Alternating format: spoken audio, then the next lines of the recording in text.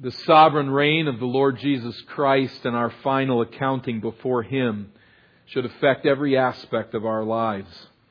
Christ's lordship must influence what we believe, and His lordship must influence how we behave, how we act day in and day out.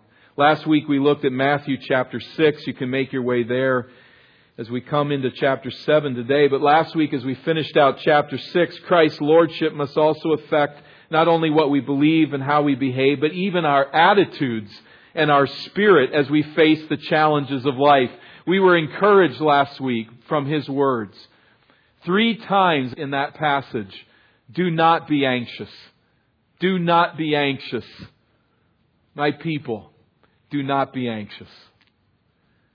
Your Heavenly Father providentially feeds the birds and He clothes the wildflowers of the field. Do you imagine He will fail to feed and to clothe you? Do not be anxious. Do not fret about your life like the nations who serve false gods. Such self-dependent, grasping panic is unfitting for those who serve Christ as Lord. Matthew 6 and verse 33, here's what we are to do. Rather than running around in anxiety, grasping and getting and trying to carve out life for ourselves, verse 33 of chapter 6, seek first the kingdom of God and His righteousness, and all these things will be added to you. You have a Father in heaven. He feeds the birds. He'll take care of you. Seek His kingdom and His righteousness. This is the orientation of life to which Christ calls us. Now as we come to Matthew 7, we see that Jesus' sovereign lordship and our final accounting before Him must also influence our relationships with others. The stance we take toward others, how we assess them, how we receive them, how we think about them is a vital aspect of our display of God's rule in this world. Jesus here counsels us to shine as light in the world by balancing 2 relational skills that people who reject Christ seldom display and often despise. Jesus states these 2 skills in terms of moral prohibition. We find them in Matthew 7, beginning at verse 1. He says, do not be judgmental in your relationships with others. Do not be judgmental in your relationships with others. We find in verse 1 the command, judge not. And then the reason by way of warning, that you may not be judged. Explanation, for with the judgment you pronounce you will be judged, and with the measure you use it will be measured to you. And then His continuing corrective counsel follows in verse 3. Why do you see the speck that is in your brother's eye, but do not notice the log that is in your own? Or how can you say to your brother, let me take the speck out of your eye, when there is the log in your own eye? You hypocrite, first take the log out of your own eye, and then you will see clearly to take the speck out of your brother's eye. So the command, verse 1, do not judge. As with our English word, the Greek word translated judge has a fairly wide semantic range. So we've got to determine, what does Jesus mean? How does He use the term in this context and in keeping with the context of the entire Bible? What does Jesus mean by the prohibition, judge not? Beth returned from the grocery store, and I met her in the driveway, and she took out a bag of groceries and she gave it to me and said, here, take this bag into the kitchen. So I say, of course, happy to do it. I grab my bag and I go into the kitchen. Now the kitchen, if you've noticed, is bigger than the grocery bag, right? So by getting it into the kitchen, I've got some options here. I can take this grocery bag and I can put it in the dishwasher. And I've taken it into the kitchen. I can take the grocery bag and I can put it into the oven. I could spill it out all over the floor. Or, not to shock her too much, but I could actually put it away where it belongs. I could put it in the refrigerator and some of it in the cupboard and some in this drawer and put everything exactly where it belongs. If I say, well, I put it in the kitchen and I poured it all over the floor, I haven't really done what she meant by, will you take this into the kitchen, right? We understand this intuitively all the time. We're translating words in our head without even thinking about it. Put it in the kitchen might mean take it in and put it away, or put it on the counter. Put the bag on the counter, something like that. That's her command, not put it in the oven. That's what's going on here with Jesus when He says, do not judge. The word judge has a wide semantic meaning, and it's our task to figure out what Jesus means by this. 19th century Russian author Leo Tolstoy concluded from this statement, judge not, that Jesus was forbidding courts of law. There should be no judges and no judging. Some Anabaptists argued that Jesus is restricting His followers from serving society as judges. They would be disobeying this command if they judged others in a court of law. Is that how we read it? I think such interpretations miss what Jesus means in my illustration, take it in the kitchen. I think these things are like putting it in the oven. I think they're missing the point of what He's saying here. What is He saying? Does Jesus mean that we turn a blind eye and stoically press on in the face of injustice and disobedience and rebellion against God? Is this a command to say in all cases, you are entitled to your opinion? Truth is determined by one's perspective, and I have no freedom to tell you that your view is wrong. That's what it means to not judge. Is that what Jesus is saying? Let me offer several reasons why I believe that's not what He means. I do want to belabor this at some length. In the context of Matthew, that interpretation, you believe whatever you want, I'm not someone here to judge, I'm not to tell you what the truth is. It doesn't even work in the context of Matthew. In this sermon itself, Jesus has already said, 5:20, for I tell you, unless your righteousness exceeds that of the scribes and Pharisees, you will never enter the kingdom of heaven. So Jesus is saying there, you need to look at their life and you need to judge it. And you need to look at your life in comparison and line it up. He's clearly not saying suspend all judgment. In this very passage itself, He goes to verse 6 and says, do not give dogs what is holy, and do not throw your pearls before pigs, lest they trample them underfoot and turn to attack you. We'll talk about the interpretation of this proverb, Lord willing, in a few moments. But that's clearly deciding that someone's a dog and a pig. That's judgment. As we go on with Jesus' teaching here, in this very passage, this very chapter, He says, beware of false prophets in verse 15, who come to you in sheep's clothing, but inwardly are ravenous wolves. You will recognize them by their fruits. Are grapes gathered from thorn bushes or figs from thistles? You discern, you judge. So every healthy tree bears good fruit, but the diseased tree bears bad fruit. A healthy tree cannot bear bad fruit, nor can a diseased tree bear good fruit. Every tree that does not bear good fruit is cut down and thrown into the fire. Thus you will recognize them by their fruits. You'll look at their life, you will line it up against what God has said, and you will judge. Proper judgment. In John 7, Jesus says, do not judge by appearances, but judge with right judgment. This is Jesus. Judge with right judgment. In Matthew 18, in this matter of church discipline, He calls upon us to confront a brother who has wronged us, to bring others in as witnesses so that they will be able to understand what has taken place and whether or not sin, entrenched sin, is really the issue here. And if that one refuses to repent of their sin, we're to take it to the church. And the church does what? It passes judgment. This is Jesus' teaching. Now, the Jesus that says, judge not, is quoted a lot. But we've got to take all of what Jesus said. And we have to take what He meant. And it's clear.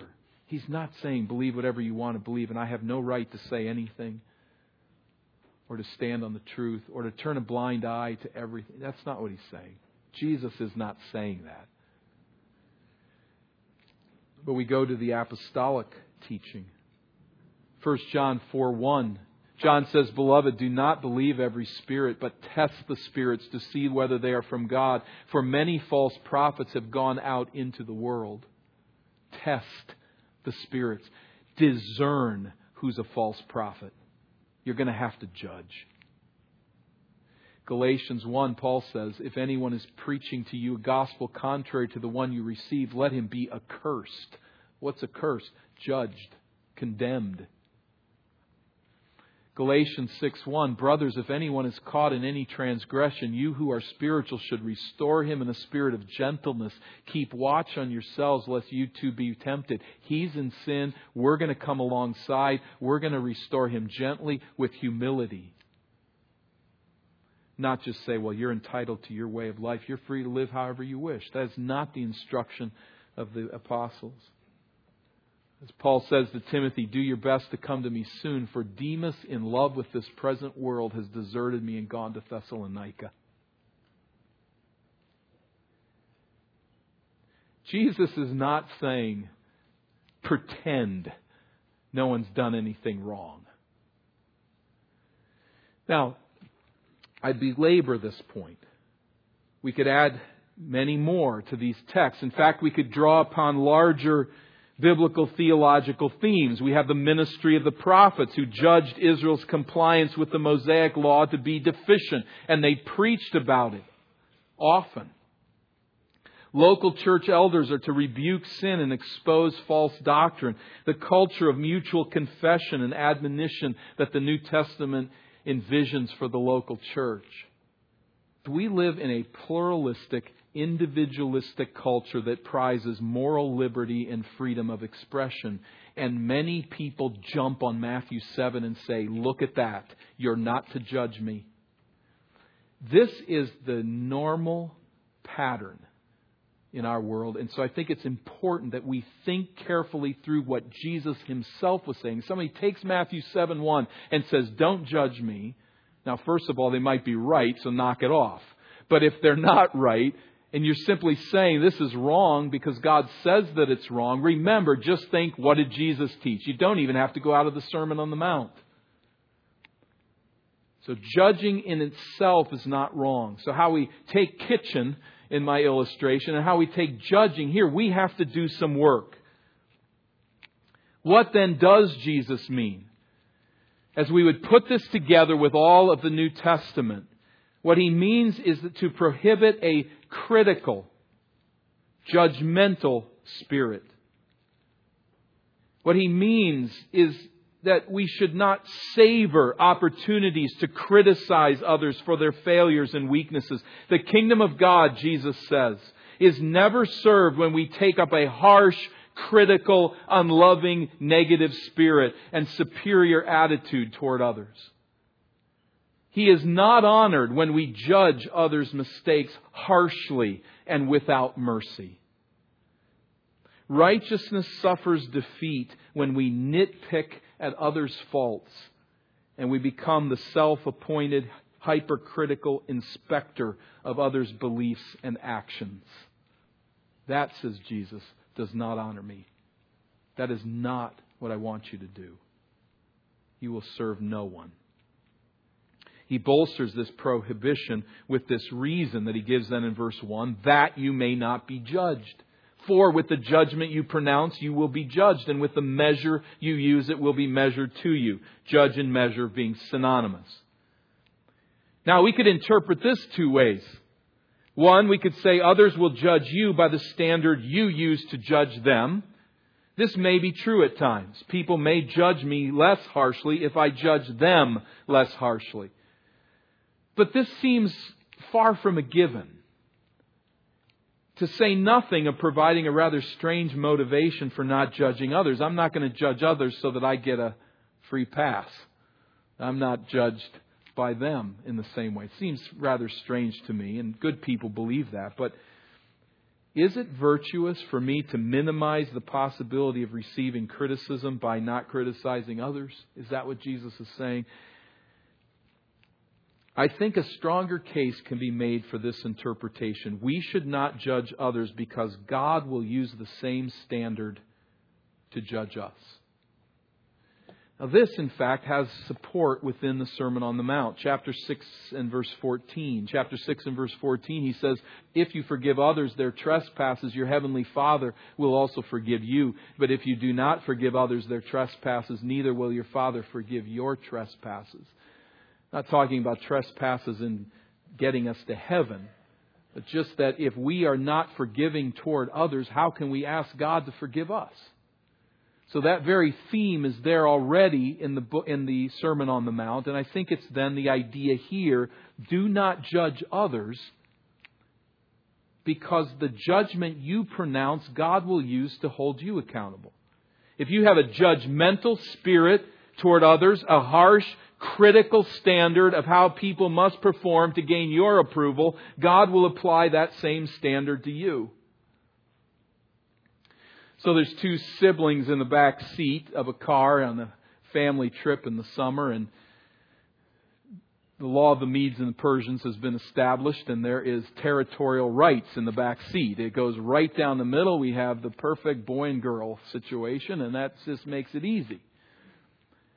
The older brother says to little sister, hey, you're over my half of the seat. Get your leg back over where it belongs. Now that's violation 433 on this trip, and Mom and Dad just kind of let it go by. That's at least they're not killing each other at this point. It's okay.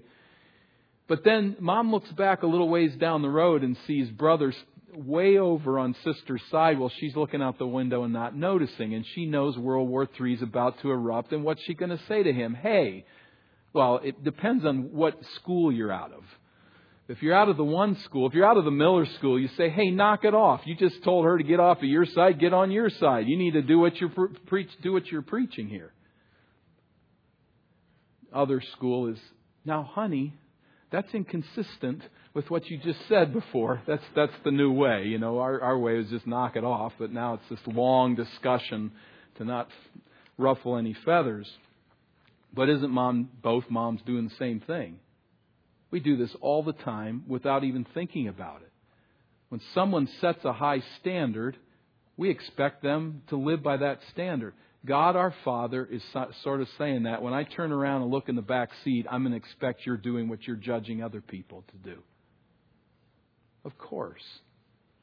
I don't think we overwork it into every scenario and every situation. God is a God of grace. He's not a petty Father.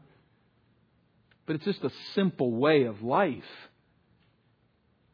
The standard that you use, verse 2, God will use to judge you. He'll hold you to that same standard. It's only right. But unlike a human parent, God judges us with a perfect standard. And He does so fully aware of the many ways in which we fail to live up to the standard we use to criticize others. He knows this. So when we judge someone a liar, an adulterer, a selfish person, a materialist, we should learn the skill of pausing and considering that any judgment we render is offered in the presence of the Judge of the universe. Any criticism that we make, He's there. When I criticize someone, if I would stop and be forced to picture myself, very often I'm picturing myself as the judge. I'm behind the desk in the center of the courtroom. And I'm looking down from my perch and saying, you're out of line. You shouldn't do it that way. This is wrong. You should be rebuked. That's where I see myself. Under Jesus' teaching, we need to get ourselves in our picture, in our mind vision, out of that seat as the judge at the center behind the desk and get ourselves down on the floor I'm the prosecuting attorney. And everything I say against the defendant, the judge is watching me. He's saying, you go by that standard, I'm going to hold you to the standard you're imposing on others. Any word of criticism that I offer, any judgment that I make, I need to know God is the judge. He watches and He hears and He doesn't sleep. There's a warning here. An awareness of the Lord's judgment will help my judgments be more accurate and gracious. When I know that I've been handled with grace, it will lead me to handle others with grace. And so we ask that question of ourselves, am I willing to be judged by God by the same standard I use to judge others? Am I willing to be judged by God according to the same standard that I use with others? You know, many times, if we're honest, we really hope God will cut us a lot more slack. We don't want to be held to our own standard. God says, what are you thinking? What do you think I'm going to do? Willing or not to be held to that standard, we are. So judge not. Don't wrongly criticize and harshly, with unmerciful, ungracious precision, hold others to a standard you're not willing to live to yourself. The corrective counsel now comes in verse 3. That's the command, the warning, by way of reason, and now the corrective. Verse 3, why do you see the speck that is in your brother's eye, but do not notice the log that is in your own? Or how can you say to your brother, let me take the speck out of your eye, when there is the log in your own eye? A judgmental spirit causes us to hold others to a very high standard, as if we are picking a fleck of wood out of their eyes. Let me help you with that. That's not right. And we pick that fleck out. They must do things according to my expectation. They must not bend God's law in the least. They must be flawlessly on time, entirely selfless, and impeccably truthful. They must guard their eyes and hands and feet. They must care for themselves according to a disciplined way. And all the time I'm policing my fellow man, there are far more significant failures in my own life. A speck in my eye? No, there's a log, a wooden plank, a beam that's protruding out of my eye. It's exaggeration, hyperbole, of course, but he's making the point, isn't he? It would be interesting to read more commentators than I have on this point, but I wonder if there's one that doesn't reference King David here. They all bring this up. It is the classic example. The man with a harem as a king and multiple wives takes one man's wife for himself. He commits adultery with her. He murders her husband. He is a man walking in entrenched sin. And you remember Nathan the prophet comes and talks about a man in power who takes one man's sheep. And what does David do? He's enraged. What a picture. The beam, the plank that's in his eye. He doesn't see it. But he picks away at the speck of the man who took a sheep. So it is with us. Let's be honest with ourselves and permit the Spirit of God to teach us and to direct us. How often we hold others to a standard we're not willing to get anywhere near. And how often do we pick away at the little things in criticism when there is massive inconsistencies in our life. I don't think Jesus is saying never judge anyone. Look the other way whenever there's wrong. What He's saying is get the plank out of your eye. In fact, He makes that fairly clear in verse 5. You hypocrite, first take the log out of your own eye, and then you will see clearly to take the speck out of your brother's eye. There's nothing wrong with discerning the speck in someone else's eye. There's nothing evil about helping them take it out. In fact, that might be seen in many situations as a great kindness. But what Jesus is clearly saying is attend first to your own issues. Address your own weaknesses. Admit your own wrong. Live a life of repentance so that no one is mistaking your criticism as missing yourself. You're the kind of person willing to say, I was wrong. You're the kind of person willing to say before God, I repent. Forgive me.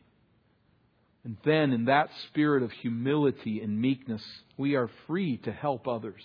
In fact, we're instructed to do so.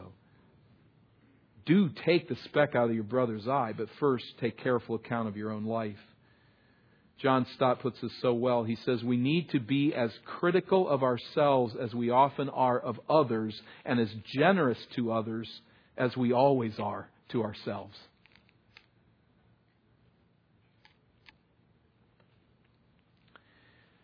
Follower of Jesus, we live in a hyper-critical culture. It spews judgmental declarations all the time. People make their living off of such judgments.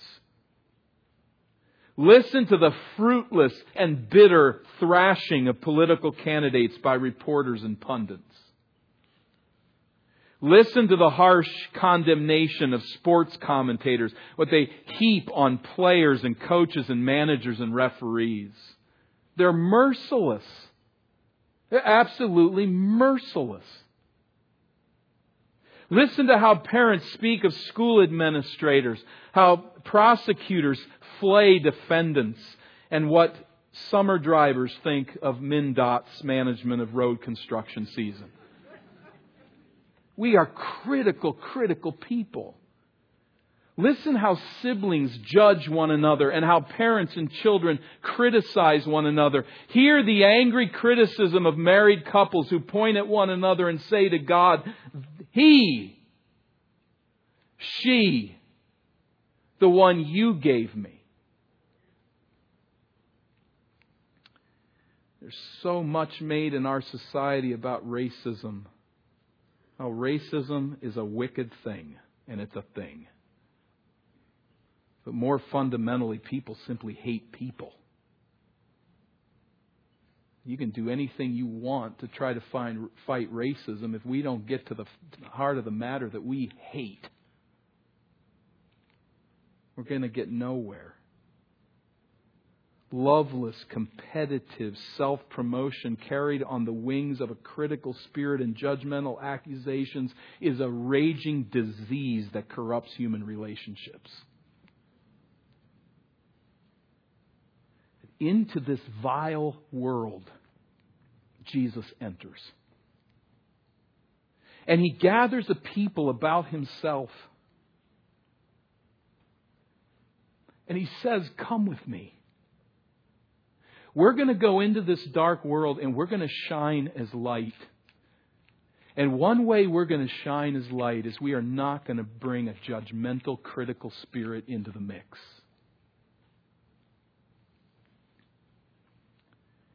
We're going to see falsehood and call it what it is. We're going to speak against those who violate the will of God, but we are not going to be judgmental. Our lives are to be a beacon of grace, of forgiveness, of humility, of edifying speech, and the meekness of people who know we are worse sinners than people recognize, and we don't expect to be treated as if we're not. We relate to sinners tempered in our relationships by the reality of Romans chapter 14. Why do you pass judgment on your brother? Or you, why do you despise your brother? And notice his reasoning. For you should not despise and judge your brother because of this. We will all stand before the judgment seat of Christ. if I really get that, if it really begins to control the way that I see myself in this world, that future accounting before the throne room of God mutes much of my critical spirit. It takes away all of its sin. And it leads me to align with the position of the King of Kings and Lord of Lords.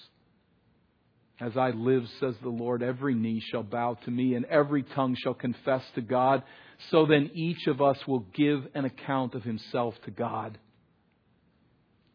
See, if I look again at myself as being a player down on the floor and I'm the prosecuting attorney when I judge someone, the one behind the desk is the King of the universe and He's listening.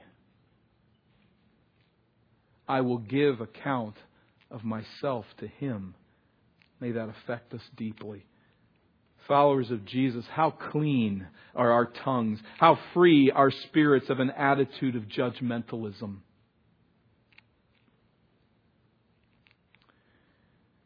You may be here today and your knee is yet unbowed to the Lordship of Jesus Christ. He's not your master. You're your own master. Nobody that's going to tell you what to do unless this has to be, but you are not going to yield to anybody's authority. You are not going to seek Jesus as your Savior, not yet. You say there's a great danger in this passage for you, and that's to see this promise of pending judgment before God and to dismiss it as no thing. There's a danger as well, and that's to say I'm going to take it as a thing. I'm going to stand before God, and I am going to earn a right standing before Him by being good enough to secure His favor. That too is utterly, tragically dangerous. The truth is that before the perfect justice of the all-knowing and perfectly holy God, we don't have a prayer. Except the prayer of turning to Christ as our representative and our Savior. Have you lied? Have you stolen? Have you broken God's law regarding sexuality?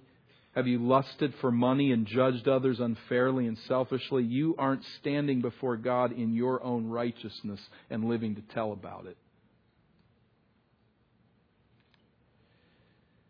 As Romans 3 says, all have sinned and fall short of the glory of God. And we are justified freely as a gift of His grace through the redemption that came by Christ Jesus. The wages of sin is death. It's judgment. But the free gift of God is eternal life. This is the only hope for any of us. Trust it. Turn to Christ with your sin. He's paid the penalty, and there's no other way to stand before the judge. This is the reason we don't live with hypercritical attitudes toward others as well. This very message that we're understanding here. When we know that God, as our judge, substitutes Christ to take our sin and to pay the penalty of our sin, it changes the way we look at sinners. It changes our perspective of the rebel because we see ourselves as the ultimate rebel. Now, the relationship, as we look at this command to judge not, its relationship to verse 6 that follows has troubled commentators for a good long time. A good argument can be made for seeing verse 6 as an independent statement that's unrelated to verses 1 through 5 and to the following verses. Remember, Jesus did not drag people up to this mountain to have a 10-minute conversation. So maybe it would take that long to read Matthew 5 through 7. He said a lot of things, undoubtedly. This is the summation of it. This is the outline, so to speak, of it. And it might be that 7-6 took a half a day or 30 minutes or something like that. But how does it fit within the context here? It's perhaps more than coincidental that verse 6 provides a balance to the instruction we found in verses 1 through 5. It at least serves this way sermonically, and so we'll take it that way for just a few more moments. But on the one hand, we must not relate to others with a critical, judgmental spirit. That is clear. Do not judge others. Don't take that spirit with them. It's wrong. It's not Christ-like. It's not light in this dark, hypercritical world. On the other hand, verse 6, do not be indiscriminating in your relationships with others either. Don't be judgmental in those relationships, but don't be undiscriminating. Jesus speaks figuratively here in this proverb. Let's note it. Verse 6. Do not give dogs what is holy, and do not throw your pearls before pigs, lest they trample them underfoot and turn and attack you. He's not talking here about literal dogs and literal pigs, but about His followers' relationship to a certain kind of people. Who are the dogs and the pigs? First, we should not think of dogs as a house-trained pet who comes along on family vacations and, God forbid, sleeps in your bed, or at least at the foot or something like that, just seeing if you're awake. But not that kind of dog. If you've been in another country, perhaps in a few places in this country, you've seen these dogs and they leave an impression. They're mangy, skinny, dirty, filthy, and you'll find them either moving or eating at a garbage dump. That's their day. They're semi-wild. And if you leave them alone, they'll probably leave you alone, but don't cross one. They're ugly, nasty animals that are just to be left alone. And pig, when we think of the context that Jesus is in, not the lovable creatures that we see in a clean pen at the state fair that you pay homage to as the supplier of your bacon. Not that. That's not the relationship they have with pigs. These are unclean animals. They're wickedly dirty, but they're even off limits to God's people at this point in time. When Jesus' hearers heard dogs and pigs, they would have thought generally of Gentiles, and specifically of people who reject God's Word. Now it's clear the words are used this way. The Apostle Peter says in 2 Peter 2 that what the true proverb says has happened to them. The dog returns to its own vomit, and the sow, after washing herself, returns to wallow in the mire. He's not making a simple observation. He's using this as an illustration of what? 2 Peter chapter 2 is a whole chapter on false teachers. And so he says it is true of these false teachers. The dog has returned to eat its own vomit, and the sow, after washing, returns to wallow in the mire. They're dogs and they're pigs. Peter uses the very same idea. As does Paul to the Philippians. Look out for the dogs. Look out for the evildoers. Look out for those who mutilate the flesh. Who are these three people? They're one people. They're one type of person. They're dogs, evildoers, and those who are claiming that only through circumcision can we please God. Watch out for these false teachers, says Paul. They are undermining the gospel of Christ. The dogs and the pigs is one question, but the other is what is holy? What is holy and pearls? What's the reference there?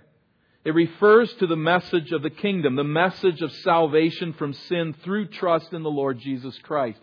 I think we could at least aim this direction as we think of Matthew 13, where the kingdom of heaven is like a merchant in search of fine pearls, who on finding one pearl of great price went and sold all that he had and bought it. As we put it all together then, dogs and pigs appear to be a reference to those who undermine salvation in Christ, who undermine the gospel.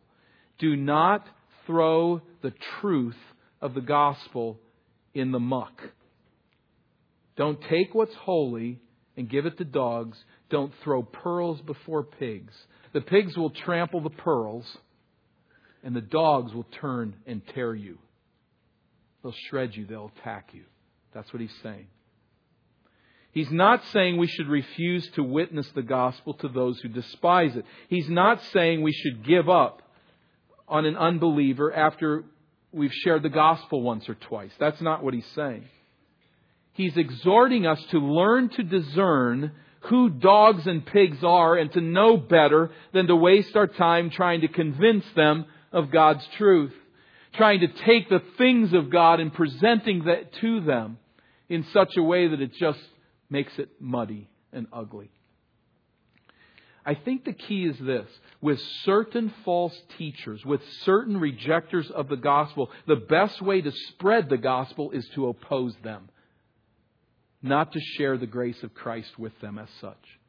And we might get there and some change might take place, and then we do. But there are certain people where you say, the best way to serve the gospel is to oppose this person, to call this person the false teacher they are, to let people know.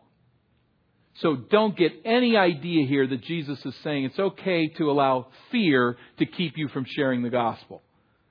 It's all right for you to determine who's going to respond and who is not. That's not what Jesus is saying. What He's saying is you need to discern. There are some people who need to hear the gospel, and there are some people, the best way of spreading the gospel is to stand up to them and say, you are wrong, this person is wrong.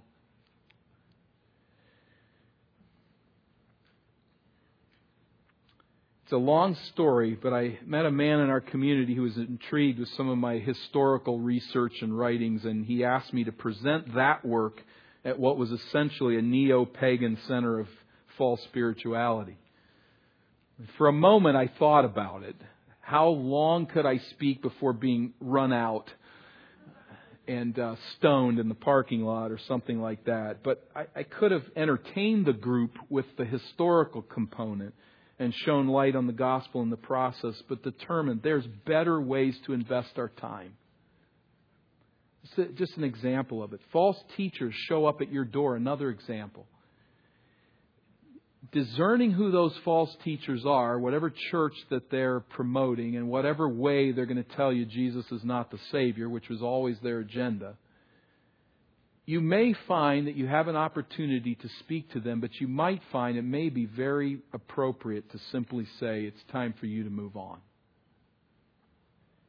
We need to discern the difference between someone whose ears may be open and maybe someone who even needs lots of opposition over a long period of time, and the difference between them and someone who's a false teacher.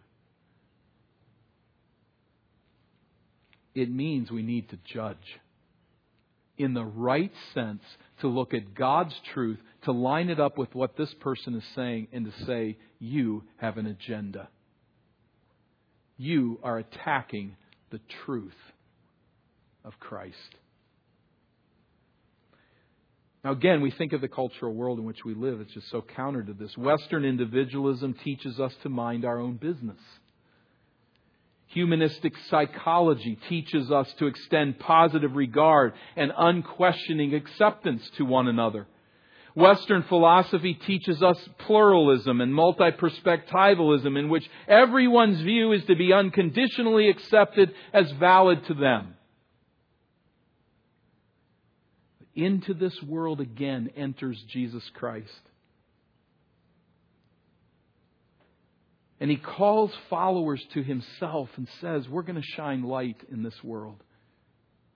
And we're going to do it this way, by seeking the truth of God's kingdom and submitting to Christ as Master, bringing our beliefs and our behaviors and our attitudes under the alignment of His rule, such that anyone who is opposing that agenda, we call out as a dog and a pig. Now, I think evangelistically in our day, it's probably not best to use those terms. It may not be the best in our setting to call someone a dog and a pig. Jesus called Herod Antipas that fox, and it wasn't a compliment. He called the Pharisees hypocrites and whitewashed tombs. He called the Jewish establishment a brood of vipers 3 times in the book of Matthew, the Jesus most Christian churches don't want anybody to know about.